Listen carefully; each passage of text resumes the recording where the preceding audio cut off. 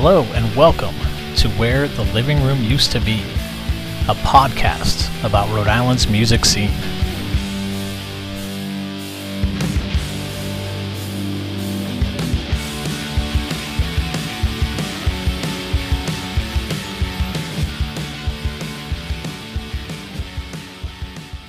All right, well, we got the last one, and it's a simple one about Rhode Island-y things. Oh, so. Yeah, this is going to be hard, too. It's going to be hard. Oh, come on. All right, well. Pizza. Well, I have to talk about pizza, right? Yeah. Right. That's hard, man. Yeah. People take their pizza serious. I know. All right. RI5 with Aaron Jaehnig. What is or was your favorite Rhode Island record store, and why? Fast Forward. Why is that? Just for those moments where you realize there's a larger world outside of what you thought the world was previously. Yeah. And that was and I have spent so much time just like flipping, whatever, strawberries, coconuts, whatever the store was, of any record store is fine with me. You know what I mean? Whatever the one in the Warwick Mall was, whatever the one in the Rhode Island Mall was, whatever, I would spend hours just like looking to see what was there, seeing what was there, or wondering what that band sounded like, or looking for the thing you heard of, you read about, and you couldn't just click up your, I don't want to say Spotify because I'm one of those weirdos that uses Tidal, but you can't just pull up any. Do you use Tidal? Sometimes, yeah. I'm just very anti-Spotify. But yeah, no, Tidal's good. You can't just pull up anything at your fingertips now. It was that the fun of just being like, I wonder what that sounds like, and not being able to just know it. You know what I mean? And seeing the names and the covers and the whatever. I mean, I spent so much time of my life just like. Yeah, that's why like a lot of those comps back in the day were always important, or magazines would send them out, and I'd find a new band that way or whatever else it was, because it wasn't just like, well, let me just check out this 10-second clip and see what they sound like. You had to. It was a gamble if you bought a record. Be like, I hope this is like the cover is cool, or they did something different with the printing on it or something like that. Yeah, right. So. Yeah, I mean that was how I. Just it seems silly to say now because they're such an epically huge band, but it was like back then I would get my Rolling Stone magazine every month and read it all, and they started running those, and this is way before anybody cared or knew who they were, and I'm still not sure how this happened. The Dickie Barrett Boston's Converse commercials that were running in Rolling Stone like long before anybody really cared or knew who the Boston's were. Yeah, it was totally they're bizarre. Still like on Tang Records or whatever. Yeah, and I remember this has got to be, these guys look weird as hell in these plaid suits and these Converse All-Stars, and they're in Rolling Stone magazine, but I can't find their record anywhere. Yeah. Like, you couldn't go to Strawberries and get a Boston cassette at that time, but they're like, you're seeing the ad in Rolling Stone every month, and I was like, what is this? You know what I mean? And then, my friend Jeremy,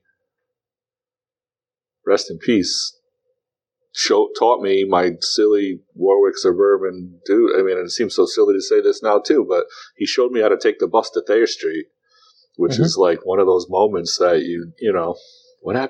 what would have happened if Jeremy didn't say, hey, you ever been to Thayer Street?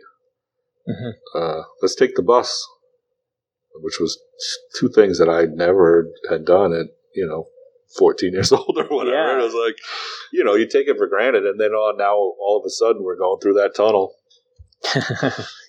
from Kennedy Plaza up to Thayer Street, and you're like, when this is the early 90s, there's Lunacy and In Your Ear and Goldies and Fast Forward and Tom's Tracks and that jazz shop that was in the corner that turned into a T-Lux, and there was a Strawberries there for a while too. Okay. And it's like, wait, there's 7 record stores on the street? Yeah. And it was like, but the one that really had the stuff that really blew my mind, because it was, the stuff that didn't even make it into whatever music magazine or zine you could find in the suburbs in the early 90s. was like, you've got this whole record store and Fast Forward full of vinyl, but it's not old vinyl, because I would spin out my 60s and 70s vinyl and Monkees records I got at the flea market and stuff. But yeah, modern vinyl was a punk thing then, right? I mean, compared to the proliferation of vinyl now. Yeah. You know, and so to walk into Fast Forward, this is a really long answer to a short question, but to walk into Fast Forward amongst all those record stores, that was the spot that still, I just walked through 6 record stores and saw all this stuff, and then you still have one more that's going to blow your mind because you've never seen any of this stuff anywhere else before. You know what I mean? That was, to me, that was the record store that really opened up my mind even more, or made available to me the stuff that I hoped to listen to. You know what I mean? Yeah. You couldn't really go into Strawberries on Post Road in North Kingstown wasn't going to pull off, you know? Mm-mm. Yeah. Cool. So Fast Forward. That's my answer. You can just edit out the rest. I won't do that. But, yeah. What is your favorite drink that's tied to the state? Plain. I hate that I even have to say this. Lemon, Dells, no straw. I don't want cherry Dells. I don't want watermelon Dells. I don't want blueberry Dells. I want annoying chunks of lemon Dells that I'm going to have to pick out of my teeth and spit at somebody. Yeah. And I don't want a straw. Yeah. That's it. Yeah, so that's like true Rhode Islander, no straw. No I can do a better job of teaching my kids that, though. Like, like on the other side of that, I'm trying to present that to them. It's no, it doesn't work. Mike, I tried, and it's a little bit hard. Can I get a half mango, half watermelon? Yeah. Oh, come on. We want lemon, and we want chunks, and we want to spit them at you. Yeah. That's it. That's got to be. Now I'm like, I spent, my first job was at Newport Creamery. So a lot of awful waffles in your life? You know what? And the awful waffles is a scam. It's just milk, right? Ice milk, which I still already, I worked at Newport Creamery. I scooped probably thousands of awful waffles, and I'm still not entirely sure what ice milk is.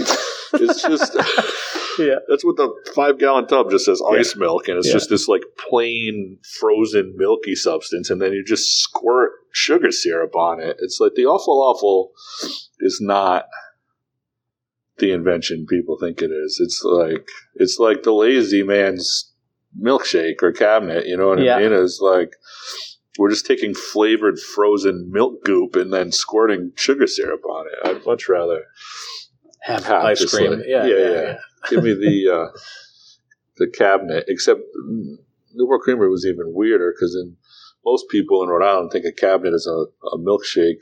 Well, it is, but then the milkshake, if you ordered a milkshake, like back in the day in Newport Creamery, even in the early 90s when I started working there, a milkshake was just milk and syrup. Okay. If you wanted, the cabinet had the ice cream in it. Okay. Yeah. Anyway, a coffee cabinet is up there with Dells, but I'm sticking to my original answer. Dells, all right. Yeah. Cool. But only the lemon. Perfect. Do you have any cool drinks here at Wes's that you're going to shout out? Shout them out. I mean, we have this coquito-based espresso martini that is particularly tasty. We got some cool sangrias, some whiskey and moonshine punches, you know, stuff that goes with barbecue, smoky. We have a smoky mezcal old-fashioned to kind of go along with the barbecue theme, too. Cool. Sarah put together a really great drink menu. Nice. Yeah, there's some fun stuff on there. Cool. What is your favorite place in Rhode Island? It's not going to just be like where you like to hang out, you know, a certain neighborhood or city or town or... You know, I just moved back to the burbs after 25 years in Providence. It's really weird. But because of the nostalgia from my childhood, it's actually, and I made fun of sea shanty bands earlier, but actually one of my favorite memories of my youth was going to see the Wickford Express at the North Kingstown Public Library. They were like a sea shanty band in the 80s. Wow, okay. And as I would endlessly spin my parents' Clancy Brothers and Tommy Makem records. So I had a proclivity for sea shanties. Anyway, the North Kingstown Public Library is now, because now that I've moved to back down there and live in North Kingstown, and can take my kids to that same place that I spent so much time in as a kid. That's that's definitely one of my favorite places in Rhode Island. That's cool. Yeah, to like have so many strong memories from being there as a kid, but also being able to build. My daughter and I just like sat on some chairs the other day and randomly picked up books and just like stared at each other and then talked and then read books and then looked for more books and then, building new memories with the same library. It's been pretty cool. I surprised myself by giving that answer, but no, that's awesome. I love it. I think it's true. Yeah. That's definitely up there. Cool. What is your favorite Rhode Island pizza? Tommy's Chalkstone Avenue. Yeah. Everyone, and I haven't been to the one in Cranston, and everybody tells me it's just as good or better. It's even better than what Tommy's at the end. I was like, I don't know. Even when Tommy's Pizza was bad, it was still Tommy's Pizza. Yeah. That was my spot. There was probably a 5-year stretch where Cecilia's delivered to the living room every single night for 5 years, at least one time. Wow, okay.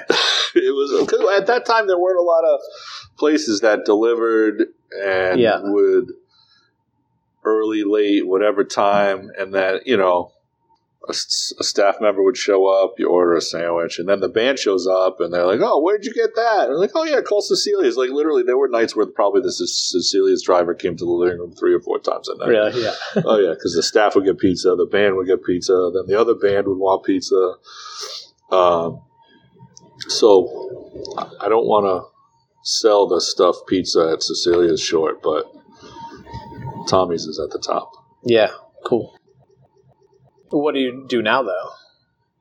Well, now, I've been going, not the annoying Filippo's on Main Street in East Greenwich, but the original Filippo's Pizza on Tenron Road in North Kingstown is pretty good. I also really love, like, South Shore Boston bar pizza, with like the crispy cheese on the edges and stuff. Oh, okay. Oh man, that stuff's so good. I saw some pictures, actually. Lenny Lashley from Darkbuster posted a picture from the Dipper Cafe in New Bedford the other day of what looked like the most amazing pizza I've ever seen in my life. So, but yeah, no, the Filippo's on Tenron Road in North Kingstown is pretty good. If you're ever down that way. That's where we've been going to lately. After Tommy's closed, I don't want to talk bad about any other pizza places, but it was hard to find a suitable alternative. I hear you. What is your favorite event that has taken place in the state? Ever? Yeah. It doesn't have to be music. It can be whatever. I mean, honestly, we talked about this earlier too. The original Duke Street 4th of July Liberty Fest. Yeah.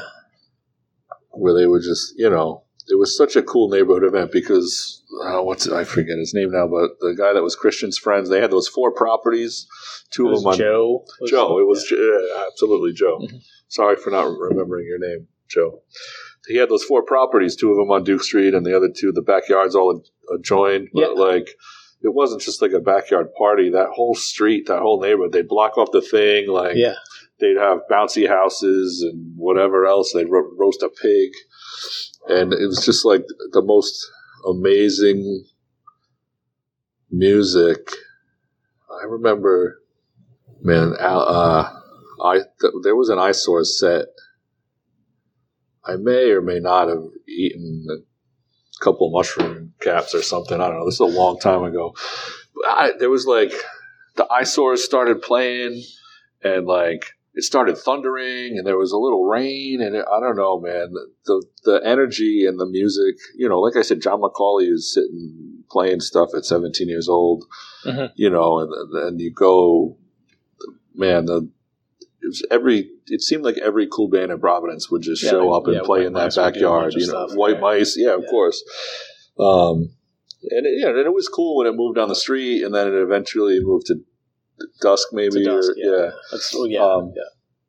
You know, no, not to throw any shade at either of the later incarnations of Liberty Fest, but the few years that it was on Duke Street there, man, that was the coolest party of the year every time. Yeah, no, it was definitely a different thing. It felt like something special, and like just the DIY-ness of it. And it was cool. That was always my favorite day of the year. Well, thanks so much, Aaron. This has been super fun chatting with you. Yeah, man. General.